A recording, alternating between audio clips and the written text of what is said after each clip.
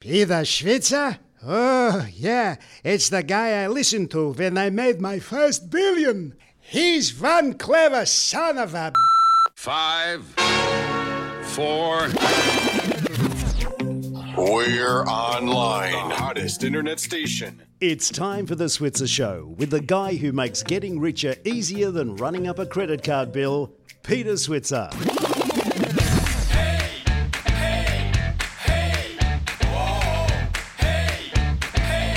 Hello and welcome to the Switzer Show. I'm Peter Switzer. Thanks for joining us. Paul Rickard, of course, joins me as my co-presenter. How are you, Paul?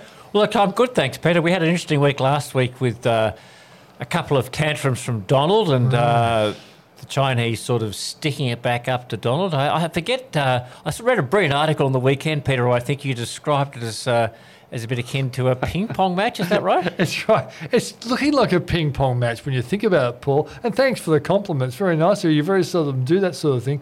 Yeah, when you think about it's my good luck Monday day, isn't it? Donald came up with okay, I'm sick of you guys. 10% tariff on the $300 billion worth of goods not being tariffed at the moment. Okay, Chinese wait a little bit, and then they come up with the Robert De Niro option. If you're going to mess with me, we're going to mess with you. And what do? Devalue their currency. And then the stock market really didn't like it. And so what's happened since then? Larry Kudlow, he's the economic advisor to Trump. He comes out and says, well, we are going to do some more trade negotiations in September. See, it becomes like a ping pong match. And then Donald comes out and says, well, hang on, I'm not ready to do a deal, but I love this yet. And that's the best thing I've heard, Paul, because it means he wants to do a deal, but he doesn't want to do it yet. And apparently there are a few sticking points, which seem quite reasonable, I've got to say. Yeah, look, I think this, as everyone has always said, this is going to play out for some time. And I guess, the thing that worries me from the US point of view is I've always thought that the Chinese have got more cards to play, and I think they proved that last week if, Donald upped them and then they came back and really stuck it to them. But and then let go because they just wanted to demonstrate that they've got the power in their controlled economy. Yeah. So it's going to be interesting to see how it plays out. But I know our first guest has also got some views on that because he's from Fidelity, which, of course, is one of the biggest fund managers in the world and one of the biggest operators out of China. Yeah. Well, one thing I will say, Paul, I didn't get to write about this, but I will follow it up. Peter Navarro is the trade negotiator for Trump, and he was interviewed on CNBC on Saturday morning, and the first thing he said was, I'm bullish on the US economy and the US stock market. Now, if he thought that no deal was going to come, he couldn't have a positive view on the stock market. So I think a deal will eventually come. But when it comes, it's in the hands of a very hard-to-read man called Donald J. Trump. Sure is, and he's got a few other sort of domestic considerations to worry about this week. So, yeah. Look, anyway, I'm sure that brings us to our first guest, Peter, from Fidelity. Yeah, exactly right. Anthony Doyle is our first guest. I should say that later on the show, we will be talking to the CEO of GoGet, Tom Davey, and then... just explain what GoGet is, just for our listeners. Yeah, GoGet, you might see those little parking areas where a car is there with GoGet written on the side. Yeah. I've noticed that. I've wanted the parking spot and it says you can't park there, it's got a GoGet all over it. Yeah, especially right? GoGet. Anyway, yeah, that's exactly the three-letter word, isn't it? and I think it's a classic digital disruption business, and people can basically come along and open up the car using their credit card, and away they go. And I think it's grown pretty rapidly. I didn't think it would succeed, but in all those areas where people find it very hard to park a car, where they mightn't have a driveway or a garage, it's fairly popular. It's doing pretty well. And speaking of disruption, we've then got the CEO from Nimble, Gavin Slater, on the line. Yeah, and Nimble is basically a payday lender, started off as a fintech business, and they're trying to get into, or they're going to get into, more conventional personal loans and whatever. So the transition from payday lender to a more conventional lender, and maybe one day a bank, should be an interesting tale, and Gavin Slater will share that with us later in the show. But without any further ado, let's go to Anthony Doyle, who's got one of the longest titles in the history of finance, and I'll start off by actually asking him that question, Paul. Anthony, welcome to the program. Give us your title. Global Cross-Asset Investment Specialist. Okay, Paul. Did you ever have a title like that in I've your had some organisation? good titles, but that's one of the longer ones, Peter. So Exactly. thanks for joining us, Anthony. It just fits on my business card. Yeah. But of course, the beauty of that is that means that you're not just looking at stocks. You can go across lots of assets trying to look for value. Absolutely. So I recently returned to Sydney after 12 years in London and Dublin. Prior to that, I was at Macquarie as an economist for 5 years. So got an international perspective on things, and now talking to investors based locally in Australia about some of the themes that we're seeing. Okay, Fidelity. A lot of people know the name, don't know much about the history. Just in a nutshell. So Fidelity International, actually 50 years old this year, the same year as the moon landing, as you know. We opened our first office in Tokyo, and we've been in Sydney. Our investment hub is in Sydney, and we've been here for over 20 years now, and we run a whole suite of managed funds for investors, ranging from domestic equities. Some might know the Fidelity Australia Fund, run by Paul Taylor. And then we've got China equities, emerging market equities, India, for example, global equities. So real large exposure to growth assets, really. Okay. Now, let's talk about the big themes that you think are going to influence investing over the next, say, 12 to 18 months. Yeah, sure. So I mentioned that I've just returned from Hong Kong and Shanghai this week, and obviously the number one risk and the number one theme that everyone is talking about is the trade tensions or trade war between the US and China. Yeah. A week ago, not many people were expecting the sort of tensions to reassert themselves, but China weakening its currency through that key sort of 7 level versus the US dollar had obviously agitated Donald Trump to some extent, and he's been tweeting a lot more. But people are really concerned about the impact that trade tensions might have on business investment and also manufacturing sectors, and we will bear some of the crosswinds of that. Now, they have, of course, the currency's been weakening for some time. I mean, and obviously it's a little bit inflationary for the Chinese economy. I mean, what's the view in China at an investment level about the weakening of the yuan? Well, I think that it was interesting being on the ground. And an example is a company like Huawei, where sales of Huawei mobile phones have spiked in China, but in the rest of the world, they've deteriorated.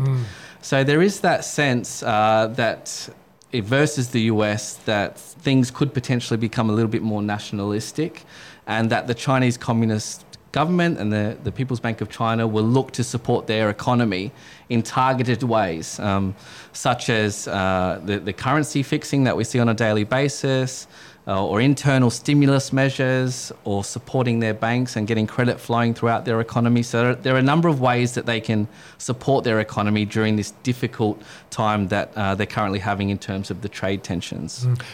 This, I think, is a critically important question that a person like you working for a big funds management business has to get across. Do you think that Trump needs ultimately to get a trade deal to avert the possibility of creating a recession in the US and globally, and then having a stock market crash rolling into his election? Do you believe that deep down he wants to get a result, but he's just going to string it along as long as he can? So I've seen this sort of argument play out, and I've seen a number of commentators talk about this, that China obviously wants, Donald Trump wants a roaring stock market leading into the elections next year. And he's managed to also engineer through pressure on the US Federal Reserve lower interest rates as well, which is great for the US consumer and particularly the household sector. Now, fundamentally, we think that the US economy is probably stronger than the consensus, and we don't think that the current trade tensions are enough to rock the US economy into a recession. So we think that the US economy, if it does avoid a recession, and it's a soft landing that the US Fed are currently seeking to engineer by cutting interest rates last month, then the stock market should perform well already. Now, the question is, apart from that, put yourself in China's shoes. Do they necessarily want to do a deal before the election next year to support perhaps Donald Trump's ambition leading into the election? Now, that's the great unknown. We don't know. We're not political analysts, so we prefer to look at the core fundamentals. We think the US economy is relatively robust, particularly the US consumer, and we think that equity markets will continue to perform relatively well, especially when you think about what's your alternative. And interest rates, rock bottom lows across the world, equity markets are looking increasingly attractive. So you mentioned, you talked about the trade war. You said there were a couple of other big macro themes out there. So what else is outside the trade war? What else should investors be worried about or concerned about? The big thing this year has been global central bank easing of interest rates. And in terms of the US dollar being relatively flat and not rising to the same extent as it did last year. And that was a big contributor to underperformance in global equity markets, particularly emerging market equities. So we've seen central banks hitting the easing pedal, and most recently with the RBNZ, our neighbours cutting rates by a shocking 50 basis points. No one had anticipated that extent. And then talking about potentially negative interest rates as well. So the big thing, I think, for investors, and particularly Aussie investors with our own RBA cutting rates, is thinking about how they're going to position their portfolios for the coming decade. With interest rates at rock bottom lows, I mentioned I was overseas for a long time based in London. The Brits have been dealing with this now since 2008, 2009, and interest rates are still only 0.75% over there. So increasingly, Aussies will have to look outside of cash, term deposits, even short-dated fixed income, and look at higher returning asset classes like Aussie equities, international equities, for example. And what about the outlook for emerging markets? I mean, how does a lot of that seems to be currency related. When the US dollar does well, emerging markets sort of tend to not do as well, and vice versa. I mean, are you sort of bullish on emerging markets at the moment? Yeah, so we're bullish long term for some key structural reasons, but also the next 12 to 18 months. It's one of our favourite asset classes, particularly Asia. So we say that the US sets interest rates for the world, but we say that China sets growth for the world. Now, absent the trade tensions, which will wobble these markets, in particular those markets that are geared into the global export story or manufacturing units. We think that fundamentally Asian equities are cheap, and we think that there's a big technical move into these asset classes, particularly from large institutional investors that are seeking those higher returns. And with the US no longer hiking rates and cutting rates, with the US dollar likely to be flat or slightly weaker as the Fed comes more and more into play, these assets look increasingly attractive, and that will continue to be a bid for these risk assets going forward. A flat dollar is okay. I mean, emerging markets can thrive on their own. It's just when the US dollar seems to go up, people leave emerging markets behind. But I mean, the problem is obviously, commodity prices are priced in US dollars. So when the US dollar is appreciating, many of these emerging markets, like India, for example, is a net importer of oil. So those costs are rising on these companies. And equally, on the fixed income side, a lot of these countries and companies have issued debt in US dollars, but they raise their interest payments or their revenues via the local currency. So if the US dollar is rising, their debt's becoming more and more expensive to service, and that's the issue. So the thing that got me last week was the mere suggestion that China might engage in a currency war rocked the Dow Jones 700 points, and the oil markets responded. Then it looked like the Chinese were not going to engage in a currency war, but had simply adjusted their currency. And then, of course, Larry Kudlow comes out and says, there will be meetings in September. We're looking at basically a big ping pong match. And when China gets into trouble, like with the currency change last week, it was like what I call the De Niro option. You mess with me, I'm going to mess with you. If Trump takes the 10% tariff to 25%, would you expect the Chinese to say, well, screw you, we're going to devalue even more? And that would worry me in terms of the stock market reaction. What do you say, Anthony? Well, I'm really interested in the psychology of markets as well. So the renminbi or the yuan has been weakening for a number of months now. And it was that key level. I mean, no one really cared when it went from 6.85 to 6.9 to 6.9. 7 was it? 7 was the key level. And I do anticipate that the Chinese growth objective is more important to its to the Communist Party and those authorities in charge than supporting global growth. Yep. So they will do anything within their remit or within their toolbox to support the Chinese economy. And if that means weakening the yuan, then they will do it. So stock markets would not like it? No, particularly the more volatile markets like those stock markets geared into the Chinese growth story, like the Southeast Asian stock markets, but equally the Australian stock market. You know, our miners are a big proportion of our local market here. So the Aussie stock market might be rocked by that as well to some degree. Now, that said, that's not our base case at all. So we do think that sanity will prevail, but again, we're not political forecasters, we're not political analysts, so it's extremely difficult to analyse. So the best thing for investors to do is take these investments on a stock-by-stock basis or market-by-market basis. So finally then, for me, you might have a final question, but I've got one, Paul. Your view is that we can avoid a global and US recession, and therefore, if you're investing in the stock market, you don't have to be looking for the exits ahead of a serious stock market collapse.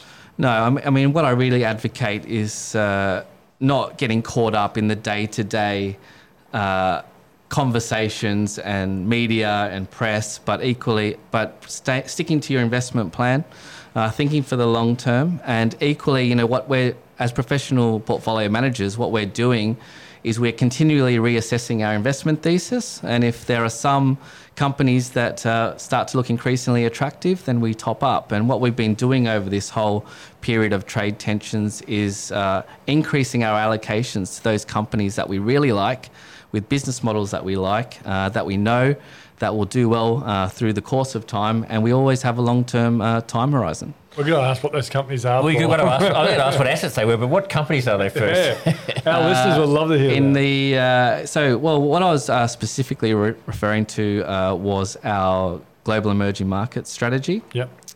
So there are a number of companies in there geared to the Chinese growth story.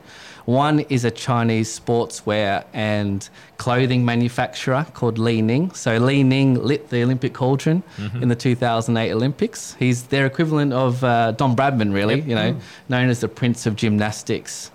Won 3 gold medals in the 84 Olympics. So he runs and owns a company called, by his own name, Li Ning, and that's up 100% over the course of the last year, 45% this year.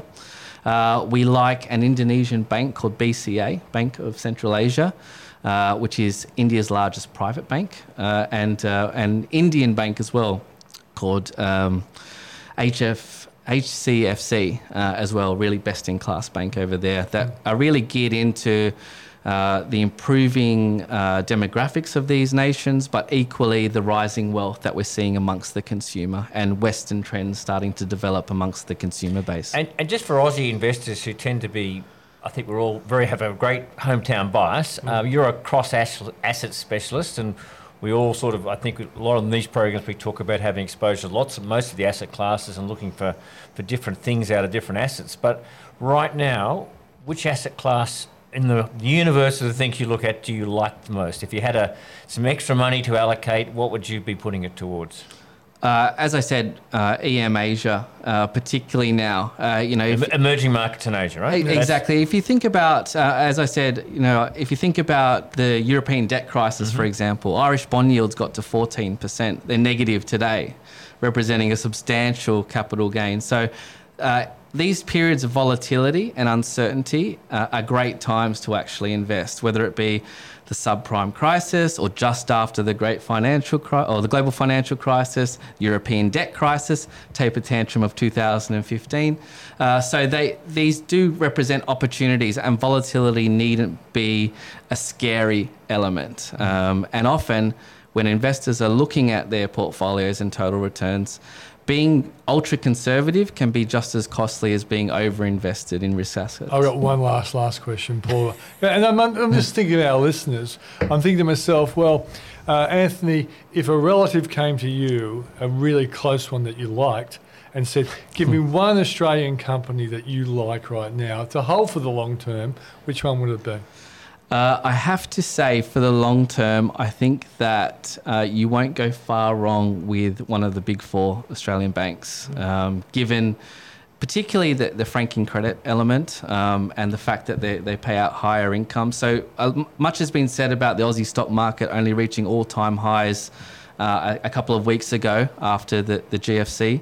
But that's on a price basis. So if you look at a total return basis, it returned to the all-time highs in 2013. Yep. So I think, again, I spent 16 years in bond and currency markets, so we always focused on the total return of a bond rather than just focusing on the capital gains or the price. And I think that if you look at some of these banks, they were wobbled a bit due to the Royal Commission. They're a little bit soft because of concerns around the outlook for the Australian economy and the housing market. But it could be a good opportunity now to look at some of the banks in particular. Yeah, and I noticed, Paul, that CommBank has bought a rival for Afterpay. Well, I bought into it, Peter, Yeah. I think, yeah. Look, I think you're right. I mean, the accumulation index, the one we always talk about it, as you say, it keeps making new highs, right? So more than half the return on Aussie shares comes out of dividends. So don't one of the forget that. strongest stock markets over time in the world. Yeah. Anthony Doyle from Fidelity, thanks for joining us. Thank you. Okay, it's that time of the show when I like to tell you about my latest publication. It's called Join the Rich Club. And look, I know the title sounds a bit gross, but I have this funny view that if you get richer, you can actually help the people who you love and you care about. So I think it's kind of in your interest. If you've got a choice between being rich or poor, choose being rich, and this book will help you get there. The price is $24.95, and you can buy it through www.switzerstore.com.au. Don't forget, join the Rich Club. Well, one Aussie business that's been a success story is a company called GoGet. And this is a business that actually helps people get access to cars without actually owning a car. And the CEO is Tom Davey, and he joins us on the program right now. So, Tom, thanks for joining us on the program. Thanks very much, Peter. Great to be here. Tell us the history of GoGet. I must admit, every time I see GoGet, I do think about adding an expletive after it. So when you came up with that name, were you thinking of that? No, not exactly. I wasn't one of the founders. The business has been around for a while. I mean, it's funny you say that because in terms of the name, my 6-year-old son, Ben, when I first started working in the business only just over a year ago, we were walking past one of the vehicles on the street, and he just looked at it and went, you go get the car. And from that moment on, I knew the name was actually a great one because even a 6-year-old got the idea. But the business itself, actually, it's funny. A lot of people will, when I speak to them, they'll have seen the vehicles around, as you say, and I'll kind of say, how old do you think it is? And a lot of people will guess around 5 years because that's when there's been this real, I guess, explosion of growth and a lot of visibility of the brand. But it's actually a 16-year-old business, and it's a great Australian homegrown story. So there was two guys, Nick and Bruce from Newtown, who basically were having coffee one day in a coffee shop in Newtown and came up with this. Well, they had this frustration for themselves that they couldn't find parking anywhere, and the cost of a car were going to be high, and then they were also concerned about the environment and all this kind of pollution, and they knew they didn't need a car for full time. And they came up with this idea about kind of sharing one, not just between them, but with some friends as well. And so 16 years ago, they actually decided to create a company to do it. Yeah. And it's gone from strength to strength in that. Yeah. In fact, I remember the very first one that bobbed up in Wallara, in Paddington Street, Wallara. And I thought to myself, that's a good idea, particularly in places like Paddington and Newtown when there aren't very many parking spaces. So tell us about the growth of GoGet. Yeah, so since then in 2003, it was a tough thing to get going, and with like a lot of these entrepreneurial stories, it's kind of 10 years for overnight success. So the guys worked really hard. They had to, it was pre-smartphone era, so it wasn't as simple as creating an app for that. It was having to think about all the logistics and everything from riding around on push bikes to delivering keys to people to paper-based logbooks.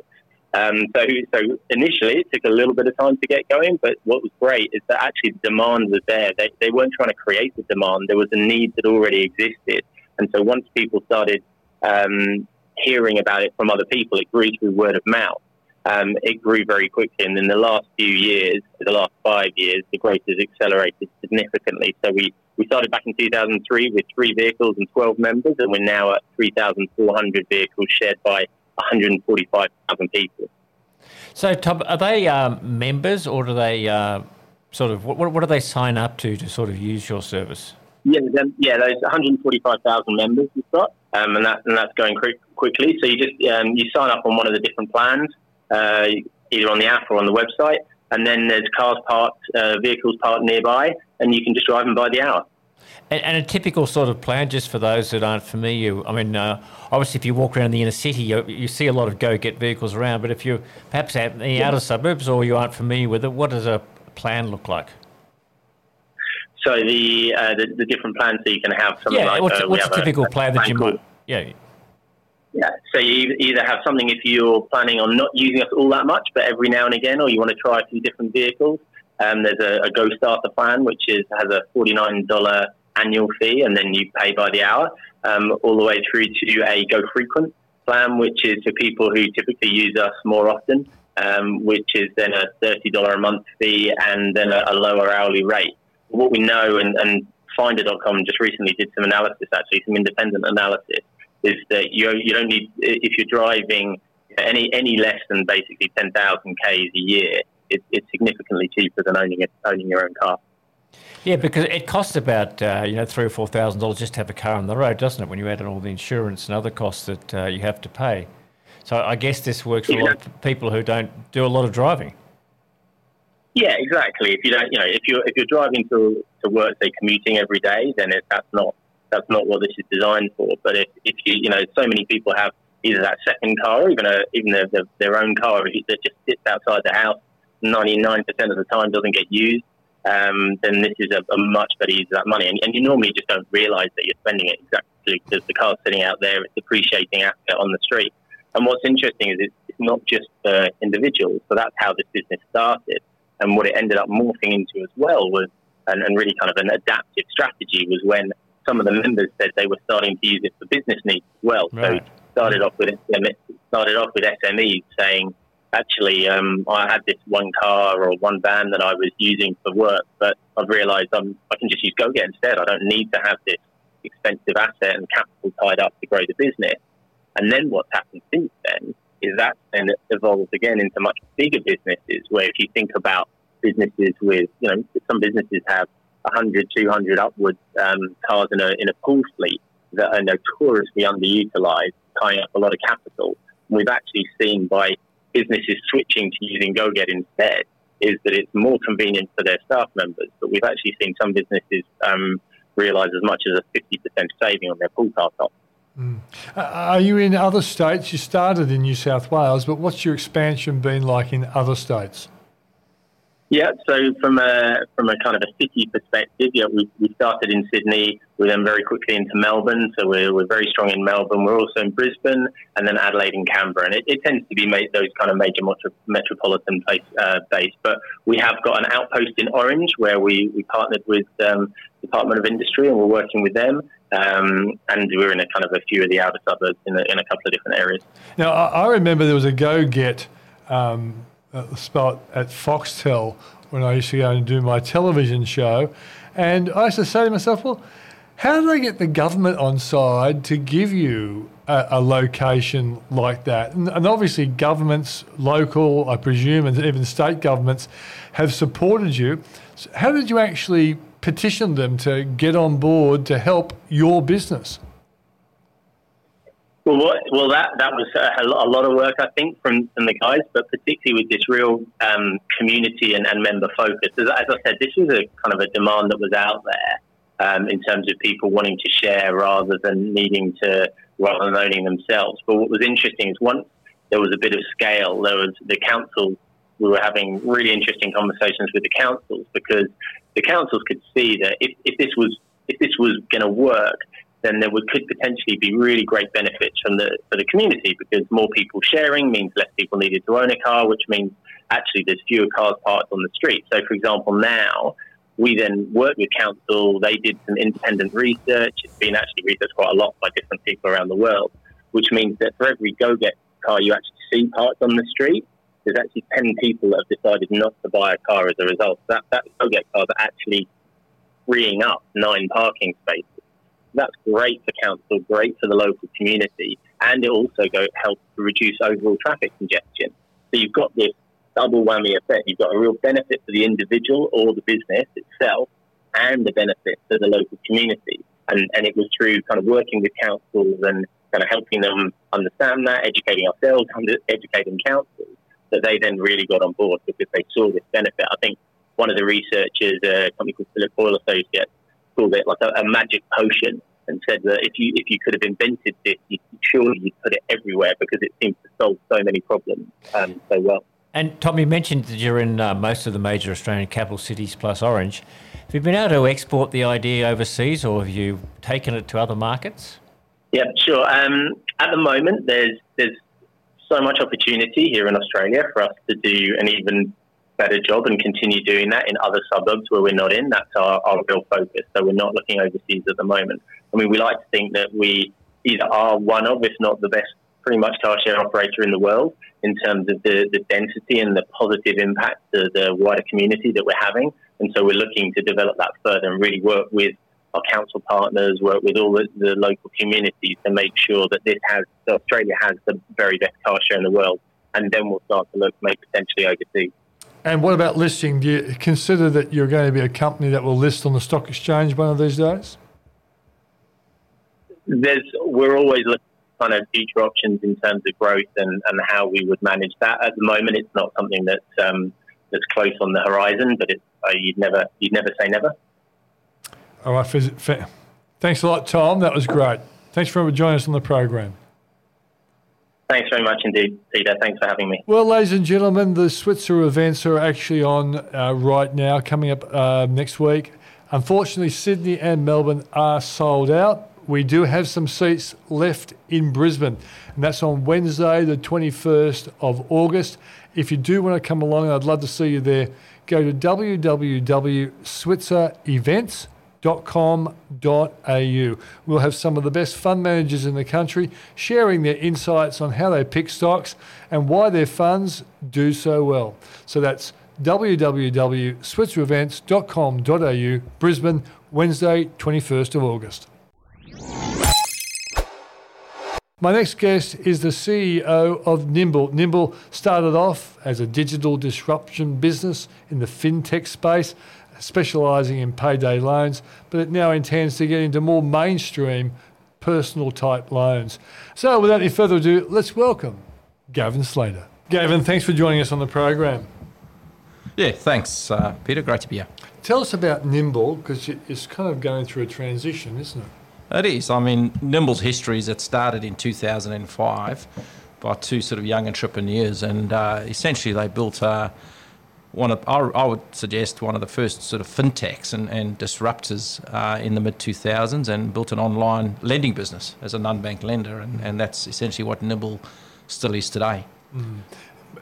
It basically was in the payday lending space, wasn't it, in those days? Yeah, so Nimble still is in the payday lending space, and we can chat a little bit about that. But we've come out and we've stated our intention to move out of the payday lending space and move it into more of a mainstream. Ultimately, our ambition is to turn it into a digital bank, but move into more mainstream consumer finance type products. And Gavin, is that because of increasing regulation, or is that a function also of just accessing, customers who want to potentially borrow a little bit more and, becoming a bit more mainstream in terms of where you take the bank?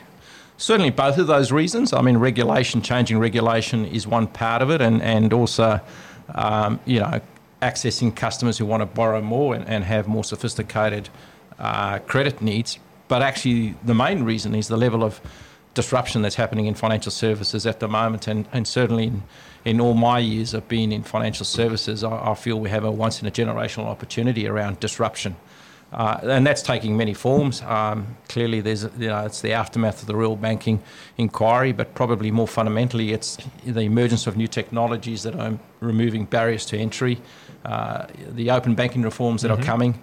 It's allowing smaller players to step into the industry and carve out a little niche for themselves and grow pretty profitable businesses as a result. So where's the money coming from to bankroll what Nimble does? So at the moment, we are a public-private company. So, I have a set of investors that support the company. At the moment, we're using our own profits to bankroll the investment that we're putting into the business in the form of new platforms and all the expenditure we need around pivoting the business into new loan products and funding those loan products.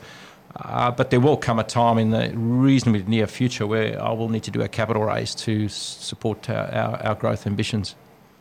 And just tell me about the current business and how you've got the number of customers has grown pretty quickly, and you've had some very public media and advertising campaigns. What's the sort of customer looking forward, and where would you like to be in terms of loans and size if you had to put some targets on the business? Yeah, so at the moment, we do lend responsibly to a sector of the community that simply just doesn't have the discretionary cash to meet those unexpected events around car repairs and rental bonds and medical expenses and those type of things. And so typically they're loans from anything from $300 to $5,000, really ranging from around about 3 months to up to about 9 months in duration.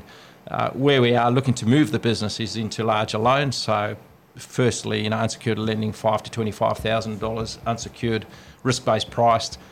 We want to get into auto loans, and over time we have ambitions to get into the mortgage market and then broaden it out into transaction banking and deposit products.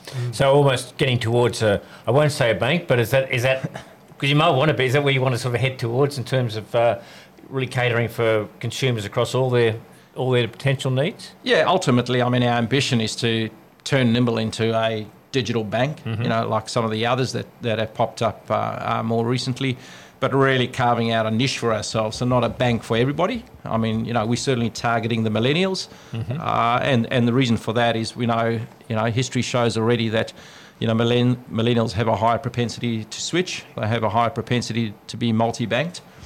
Certainly, in a recent Ernst & Young report, they estimate that millennials make up about $15 billion of the economics associated with the financial system or banking system, and that's projected to grow to around about $27 billion over the coming years. So certainly we feel the economic opportunities there to support someone like a Nimble. And how do the sort of the government and the Royal Commission, we've had suggestions around things like open banking, and just explain what that is and how a company, a fintech like yours, can benefit from this reform called open banking. Yeah, essentially, the open banking in the simplest form is access to customers' data, of course, with the customer's approval to do that. In some respects, Nimble's been operating in an open banking environment already, and what I mean by that is when we make our lending decisions, a customer applies online, and as part of that process, they have to put in their bank details, and we scrape through a third party 90 days of their transaction banking information. Right. And we have pretty sophisticated algorithms that allow us to see all their income and all their expenses, and to delineate between what we deem to be essential spend and discretionary spend, and we work out their daily free cash flow. Right. And that's how we make a lending decision. Open banking means we won't have to go through a third party to do that. We'll be able to access that information from the banks directly if the customer, gives us. And I presume that information will be longer and also be more reliable than what you're currently getting access to. Is it? Absolutely, and it could be more dynamic. So as we're moving into larger lending transactions, we will be scraping 180 days of transaction banking information as an example. But right now we ask a customer to put in just one primary bank account. Under open banking, we'll get access to all their information. And if you look at successful digital, companies today, they're really centered around their business model. People talk about a platform strategy, and which is fundamentally underpinned by data and how you use customer data to, drive revenue generating opportunities or new products or features or something that benefits the customer. It seems to me what we're seeing at the moment with all the digital disruption, the fintechs and whatever, is a lot of variety when it comes to loans. We've got even Alec Baldwin doing ads on television for loans. And older people, not millennials, were saying, but the interest rates are so high, right? But I know you guys can explain. Simple facts are there are some people who can't get loans from banks, and therefore they go to the other lenders. And you seem to be doing okay. Younger people and business people who can't get loans from banks are prepared to pay higher interest rates. But there seems to be a chunk of the market not being looked after at the moment, where it seems to me one day it should, and that is retirees are getting 2% term deposits. Do you ever envisage a day where you guys might be able to pay 4% for term deposits to older people and then lend the money out at 10, 12, 13%? There's a pretty big margin there, but you'd have to have a pretty good track record. Or how do you become a deposit taker? Yeah, Peter, I'm delighted you asked that question, because that is absolutely one of the primary reasons why we want to get a banking license. Because we do see there's an opportunity for us to have a deposit account, and in fact paying 4, 5, 6% up to $250,000, because fundamentally it's guaranteed by the government. So from a retiree's point of view, they know they're capitally secure. And then that enables us to on-lend that at 11, 12% based on the risk profile of the customer, based on the duration, because that also drives, how much you charge.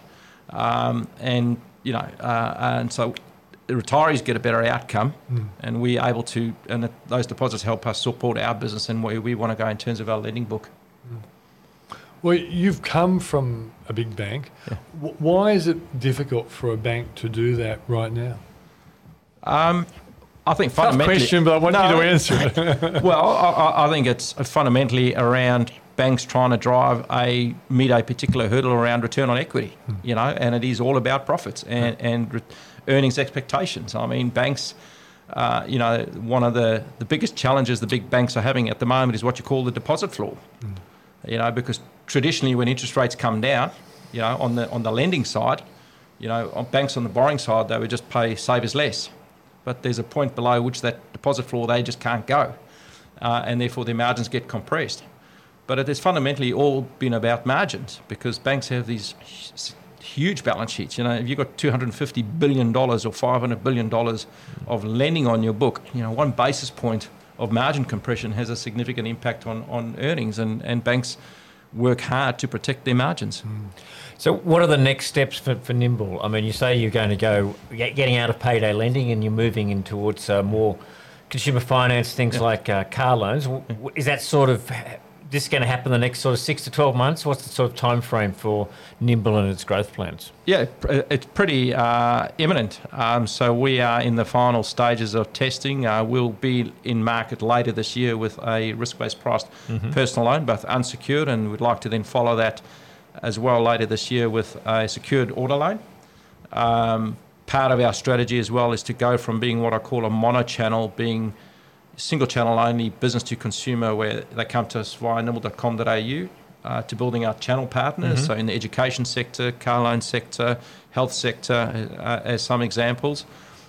Into next year, we are working on a product to substitute the current payday lending loan. I mean, one of the things we're really passionate about, and it's certainly changed my perspective coming into this industry, where, to be perfectly honest, when I was working at my previous large bank employer, I was quite judgmental about the payday lending sector, and as I've got into it and understood it more fully, recognising there does exist predatory lenders, and I don't condone that at all.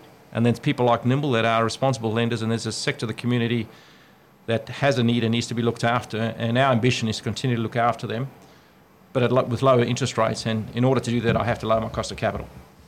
Yeah, well, Paul and I have come across lenders in this space, and we were probably a little bit cynical towards them as well. But there are, as been explained to us, classic kinds of people who need these kinds of loans and can't get them from a conventional bank. Give us an example of a person who you think is worthy of, say, a $5,000 or $10,000 loan, but can't get it. Yeah, so if I look at our customers, I mean the maximum they tend to earn is around $50,000 a year gross. Many of our customers hold down 2 jobs. Many of them are employed by some of the largest corporates in Australia in retailing and indeed in government. We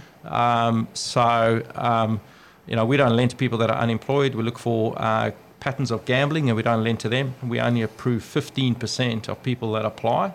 So our approval rates are pretty conservative. But importantly, the purpose of the loan. So if I had to give you the top 3 categories, people borrow from us because they're moving home and they need to put down the bond on the house before they get their other rental bond back. Car repairs, so we've done over 120,000 of those. We've done 80,000 loans for car repairs. We've done just 50,000 loans for medical expenses. So those are the type of people that we lend to. So they have a real need. It's not about instant gratification. This is about fulfilling a need, and they simply don't have the discretionary cash to cover it. Okay. Gavin, thanks for joining us on the show. Thanks, Peter. Thanks, Paul. Well, Paul, you're an ex-banker. What do you think of Nimble? Look, I think it's got a really interesting prospect, Peter. I mean, there's certainly a market for it, and interesting to hear, look, just the type of people they currently get to. I mean, look, the banks don't service them, and we need people like Nimble to step into that space. So I think competition's got to be good longer term for the banking industry and the finance industry. Yeah, and I think the important point is if a institution like this is involved in responsible lending to people who need it, great, but we do need to crack down on the predatory lending in this space. Yeah, I think you've underlined the word responsible lending. It's really, really important. Yeah, without a doubt. That's the show. Thanks for joining us. Talk to you next week.